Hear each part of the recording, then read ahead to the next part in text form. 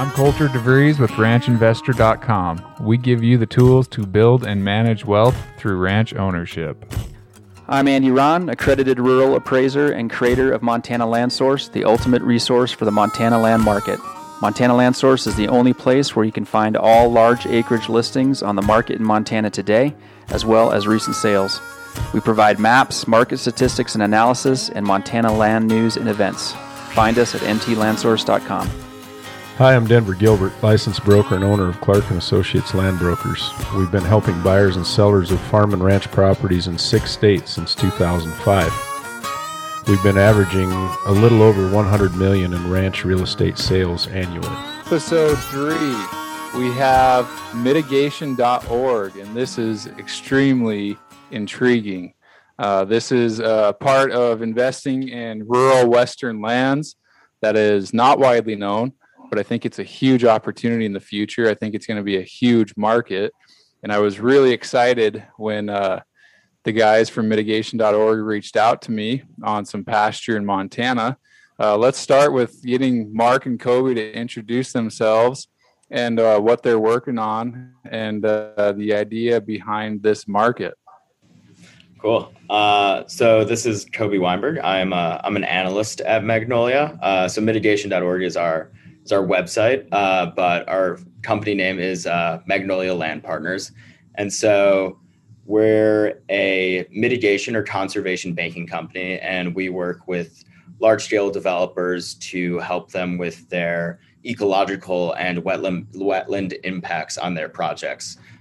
So these range from endangered species impacts to wetlands and stormwater impacts. And we sell credits to help them be in compliance with the Endangered Species Act and the Clean Water Act.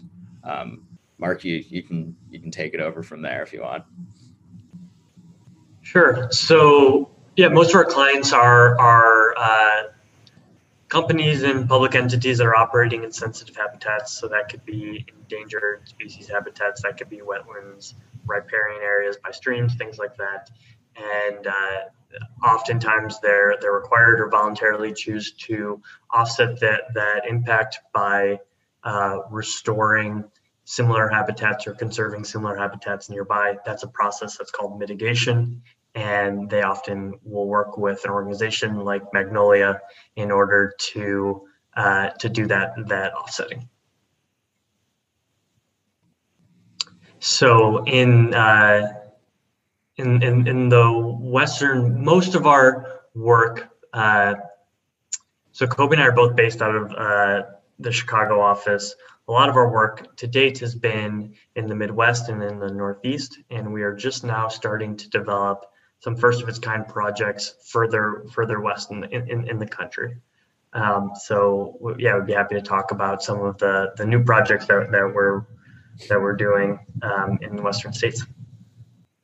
Did you catch my question about whether you guys do carbon credits?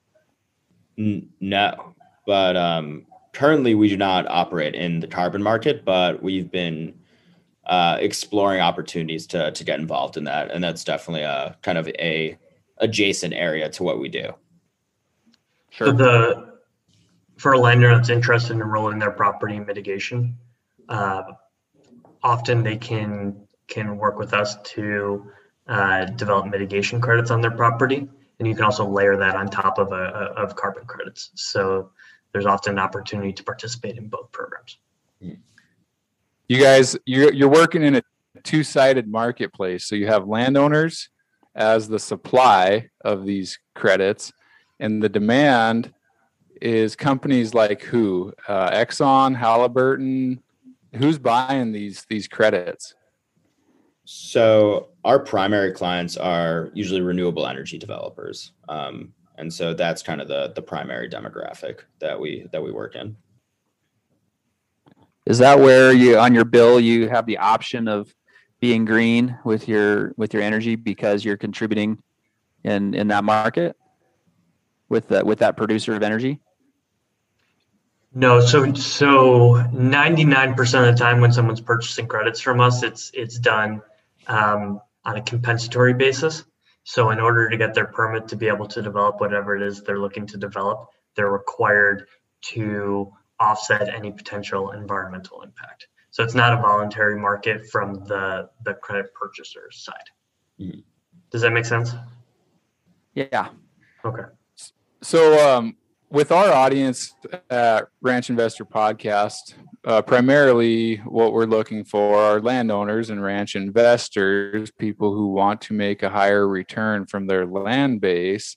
What are you looking for the supply side of these credits? In a landowner, who's your market? So I can start with that answer. So the landowners that we target kind of depends on the quality of the habitat of their land. So it can vary a lot throughout states. But a lot of that is determined by records of endangered species on their habitat or on the land that they own, or records of wetlands within the properties that they own. Yeah, So Kobe, you're I looking can piggyback on that. It depends on the type of market and type of credit that we're looking to develop. And as you'd expect, if we're looking for a project to develop sage-grouse credits, then we're looking for projects that are in core sage-grouse habitat. In North Dakota, we're currently looking for landowners that have drained wetlands that we can restore. So it really depends on the type of credit that we're looking to develop in order to determine the ideal landowner for that. But if we can make a general statement there, it's our best partnerships are with landowners that are interested in earning additional income through voluntary conservation. So willing to work with us to manage their land, not just for agricultural or other purposes, but also to benefit certain natural resources as well. Would they be signing up for a management practice then? And would that be a conservation easement into perpetuity or a 30-year easement, or would you have a lien on the title? If you're ideally, I mean, they're going to get paid for these practices or habitat amenities, features. So then how do you protect your interest in that landowner? So, Right. Yeah, go ahead, Mark. Sure. So it depends on the type of market that we're participating in, on the length of the agreement. We do conservation easements, but for Western states where we operate, more often than not, it's a 30-year lease agreement. So it's an agreement for the landowner to manage their property in a certain way for 30 years. There's often a clause for them to buy out of the contract if they want to change the use earlier.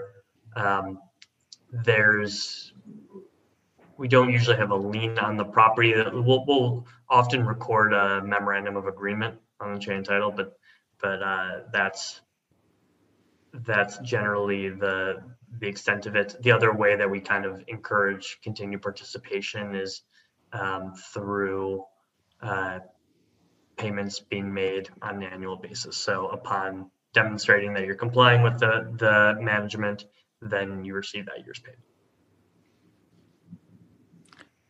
Do you guys deal with land transactions much? So you strike a deal with the landowner, but then that individual decides to sell, and then does it carry with the land, or is it only with the owner himself or herself? Again, that one depends. It depends. This is going to be the common refrain. It depends on the market that we're participating in. But generally, these agreements pass with the land, and we often will have to deal with, or not deal with. We will often be working with multiple landowners as properties change hands. And certainly for perpetual easements, that happens certainly at some point. Convincing landowners of a new market or a new program, that's a very tough sell. And I wonder, are you exploring or finding that maybe it's just going to be easier in the long term to do the buy, protect, sell, that you buy the land itself, you implement your protective conservation measures, and then you sell it as essentially an encumbered property that even though you're going to take a discount on the resale, it's still worth it because the amount of time and effort that goes into working with landowners. Is that buying land outright? Is that going to be a more efficient model for you guys? It might be, and it's something that we do occasionally, but it's not our preferred approach. And part of that is, so Magnolia is a mission-driven company, and one of the things that we're trying to do as a company is to promote this idea of conservation not being in conflict with economic development and with other interests, but something that can be a cohesive part of how someone's managing their land. And so we prefer not to displace people from their property and would rather work with landowners to conserve their property. And we found that having a landowner who knows their land intimately as a part and partner of that project produces better ecological outcomes. But yes, it can be a long education process, and there's it can take a bit for people to warm up to the concept. Sure. So where does your funding come from? Is it all pre-funded by the end beneficiary of these offsets and credits? Is it funded by the developers, or do you have donors? And is this sounds like it's very mission and vision and value driven right now? I'm sure I'm going to add more questions to this question. I'm sure you're optimistic about the new administration and the next farm bill to come and the amount of conservation that's going to be included in the next farm bill. Can you speak on that, the funding and the future? There were a few questions in there, right? So the first was about the funding. Kobe, do you want to talk about the difference between different types of mitigation projects, between a conservation bank and a project-specific mitigation, or explain that difference? Yeah, Mark, you might be better explaining that nuance than I would, but I can hop in on some of those later questions. All right, Joe. So sometimes we'll engage with a company that needs to do a certain amount of mitigation. Say they've got a need for 100 acres of wetland restoration, and then we can go out and do that work. So, or other times Magnolia will make an investment in an area where we develop a mitigation bank or a conservation bank. That's us taking private dollars, doing restoration. We receive a bank of credits that we can then sell to credit purchasers on the back end. So those are the two primary ways that we fund projects. Sometimes we'll get grant funding. For example, in Nevada, we received money from a revolving loan pool for sage-grouse projects in that state. Haven't really gotten donations yet, but yeah, mitigation.org if anyone wants to volunteer.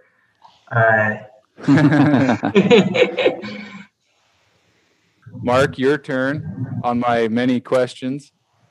Yeah, there was one about the new administration and funding that may be included in the Farm Bill. Correct. So we often view our programs as sort of an alternative or another option to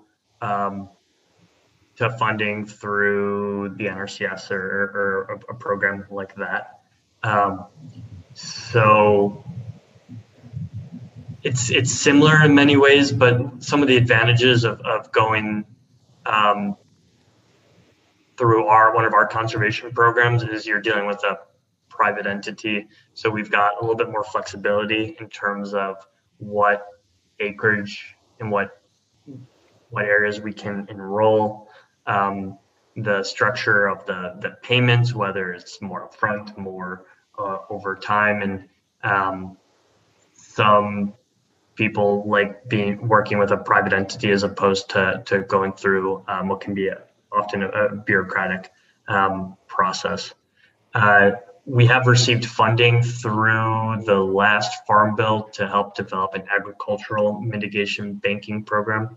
So these are wetland banks, if you're all familiar with those, but exclusively for helping agricultural producers with wetland conservation compliance provisions, so basically swamp buster.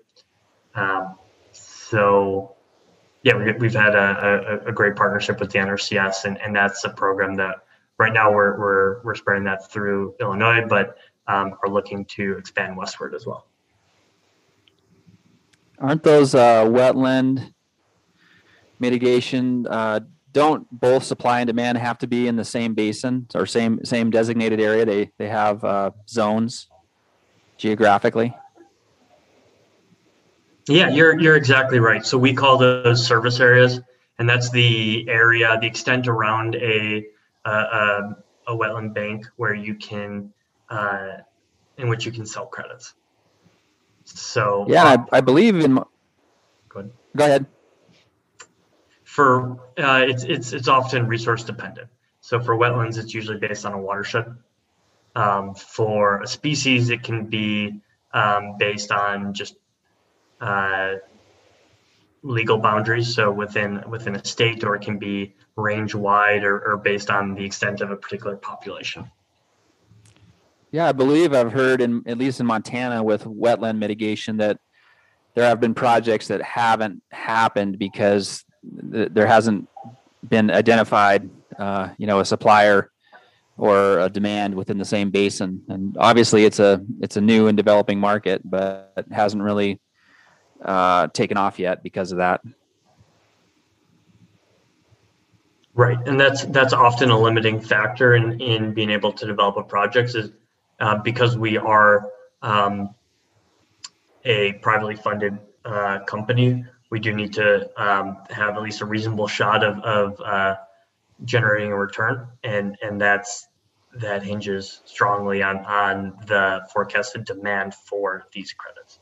So there are projects we would like to be able to fund and restore and conserve, but we need to make sure that there's a decent prospect of being able to sell the credits. Yeah, and I've seen a few kind of overinflated or over exuberant potential participants, and they seem to have inflated ideas of the actual value. And I've even been approached as an appraiser. Essentially, so far in Montana, they're just that the market hasn't been established enough. So as an appraiser, I can't, really come to a conclusion on that. But it seems like sometimes have distorted idea of what values are involved. Have you seen? Is that a common scenario? I would say more often than not, when we're reaching out to a landowner, and usually we're pretty proactive about our outreach. So when we contact a landowner and explain that we'd like to pay you to not cut down the trees on your property or to just to commit to keeping this grazing plan for the next 30 years, sometimes folks are familiar with mitigation, but more often they're saying, what's the catch? And you want to pay me for what? So I think as mitigation becomes more commonplace, perhaps we'll have to deal with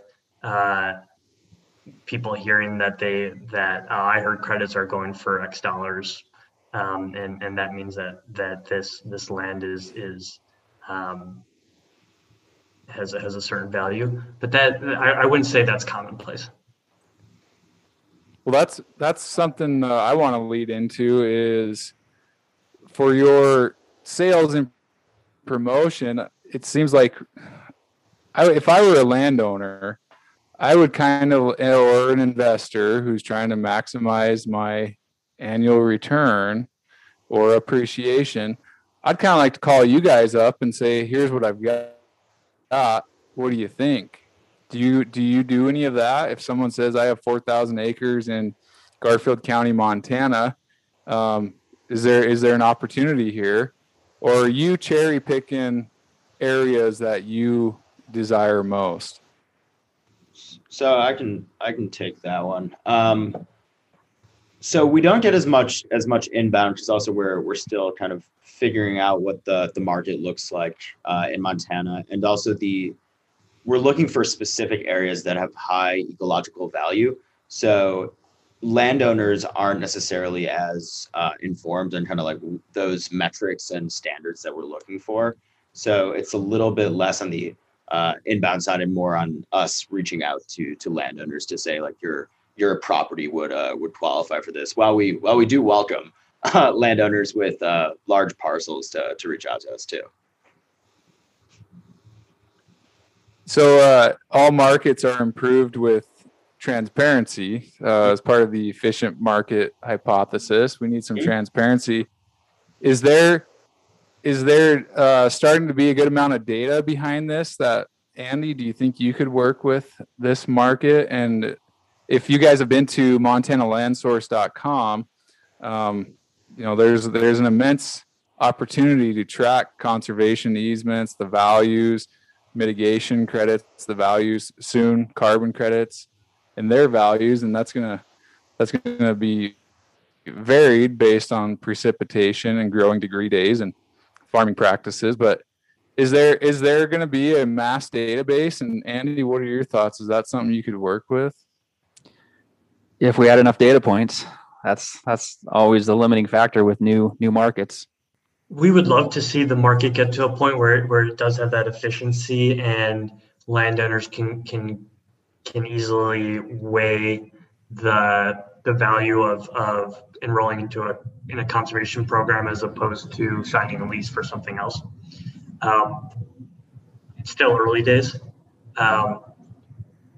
So I think we'll get there eventually where people will be able to get a better sense of, we'll quickly see what the value of their property might be for different environmental markets. There are tools that we're looking to build out over the coming years for people to be able to do that. Right now, what we offer is if anyone wants to reach out with their property information, we are more than happy to screen their property for different environmental markets, tell them what they may be able to qualify for. We never charge for any services, and we can let them know if their property might be a candidate for a market that we participate in. The one kind of caveat there is just to kind of set expectations is that 9 times out of 10 when someone reaches out with a property, it's not going to be a great fit for an environmental market. The ones that we participate in with endangered species, with doing certain types of wetland and stream restoration, require specific characteristics that most properties don't fit. But I encourage anyone who's interested in seeing whether their property might qualify for a program, reach out. We can do a desktop analysis, turn that around in a day or two. I was going to ask you if you work with land trusts a lot, who hold conservation easements, because I've perceived that they definitely do a pretty thorough job of knowing what programs are out there and layering programs for their clients doing easements. But then I kind of realized as I was thinking that through that if an easement's not involved, then that land trust doesn't have that much incentive necessarily to track every program out there unless it directly contributes to an easement. I mean, I guess it might help them with working with a landowner that's interested in doing an easement, and a program such as yours could layer on top of that, even if the easement wasn't integral to it. But do you work with land trusts much? Do they track these programs, or are they not fully incentivized if it's not actually securing an easement on a property? Kobe, do you want to take that one? Sure. Yeah, we work very closely with land trusts throughout the U.S. They are typically our easement holders on those longer term or perpetual leases that we put out. In Montana, we have also done some outreach with some of the land trusts too. And what they would do in that situation, since we're looking for a shorter term lease, in 30+ year ranges, not in the perpetual range, is they could do some of the management work and also work with the landowners on rotational grazing or different practices that would need to be involved to maintain that ecological benefit on the site. So yeah, land trusts are absolutely a part of our business. And we, as Mark mentioned earlier, our most successful projects are those where we're working with local organizations. So we try to involve them as much as possible too.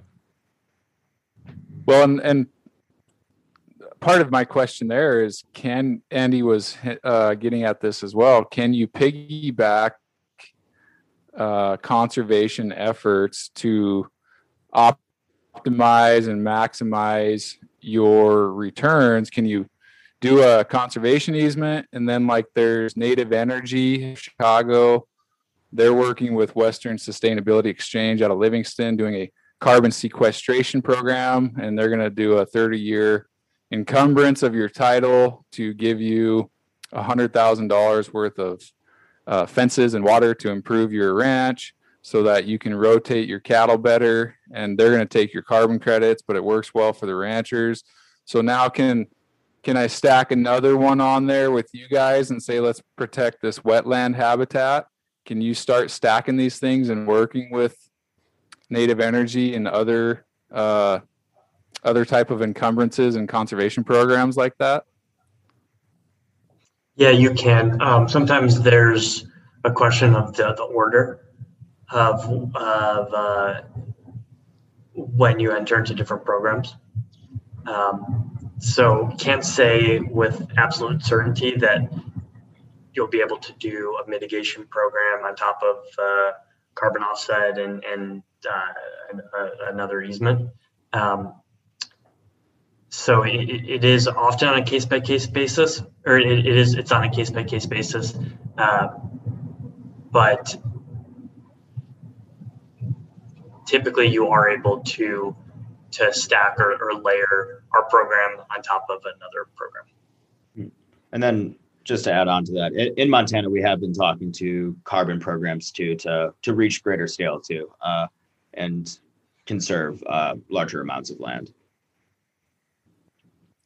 It makes me wonder if there's a niche for or evolving land management, land consulting, or a private operator could keep a thumb on tracking all these various programs, and a landowner could call it's like a service, like ranch management that used to revolve almost exclusively on, ag production, but kind of developing into these alternative markets and tracking all the programs that are out there. I mean, like I mentioned earlier, best I've seen is the land trusts in terms of, tracking the conservation programs and whatnot. But maybe there's a niche out there for private consulting. Sounds like, Andy, you just need an agent or a broker, and one with a high level of competency who understands all these programs. Like, and where do you find those? Like Coulter DeVries speaking in the third person. Yeah, that's well, definitely an area where it seems to be going. A lot of these environmental markets are somewhat in their nascency, but are becoming more robust over time. And so we kind of mentioned this earlier, but one day there probably will be a dashboard where you can plug in your parcel number or whatever it is and see what programs that you're eligible for. And I think that's hopefully the future that we're going toward. I like that. And since this is budding and it's new, what can our audience, our listeners do for Magnolia and mitigation.org? So we're actively seeking landowners that are interested in participating in mitigation programs. Primary focuses right now are North Dakota, Montana, Nevada. In Montana and Nevada, ranchers who are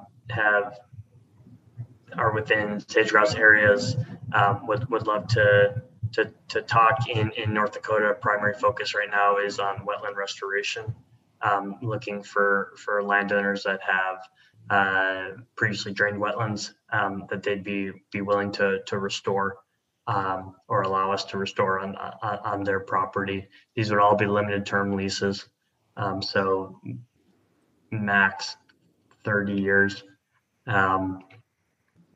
And yeah, we are eager to do more projects. We've got the funding available to put more restoration in the ground. The limiting factor right now is just getting connected to landowners that are interested in conservation income. So I have a question for you guys about sage grouse specifically. Mm-hmm. In Montana over the last good couple years, the Sage Grouse Initiative has funded a large amount of conservation easement work in eastern Montana. Before that, conservation easements weren't that viable in eastern Montana because there's not a lot of development potential. So that foundation wasn't really there. But then there was suddenly a lot of money for sage grouse, and that funded a lot of eastern Montana work. And I believe those programs are still out there and still available. So how does your program, if a landowner's in eastern Montana and has great sage grouse habitat, how's the calculus for whether to just do an easement through Fish, Wildlife, and Parks versus some kind of mitigation program? It's very similar. This is just a private alternative.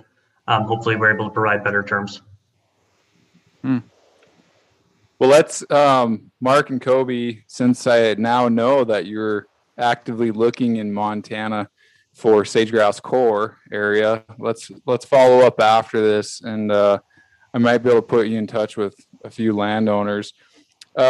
Most of our listeners, though, we're finding are in the urban areas. We have a strong presence from Dallas, Seattle, Minneapolis. What can those listeners do for you guys aside from donate? Are there any endangered species in those areas? Do you guys do urban endangered species mitigation? We don't do any urban endangered species mitigation. We do urban stormwater projects. Oh, there you go. Rain gardens, things like that, to reduce urban flooding is a new initiative of ours. Our urban listeners invest in these markets and credits. Say I live in St. Paul and speculate on buying 50,000 credits at $50,000 today, hoping that they're worth $200,000 in 2 years. Is that a thing yet? Typically, once Coulter's angling for the next GameStop. Right? GameStop. Hopefully no one's shorting any of our mitigation environmental credits. That's funny. Typically, you can't resell the credits, so it wouldn't work that way. We're not currently seeking any additional investors for projects under development, but if there are, I'm trying to think about ways that we've worked with folks that are more urban areas. Sometimes what we'll hear is people who are interested in investing in recreational land. They're looking for ways to finance that, and occasionally we'll have to purchase property as opposed to partner with the landowner to do a conservation easement. So there have been landowners who are interested in they would like to buy a mitigation property because they know they can get it for a better price if they're comfortable having a conservation easement on the property. If there are those types of landowners, it works really well for hunters. That's feel free to reach out. Have a lot of opportunities there. We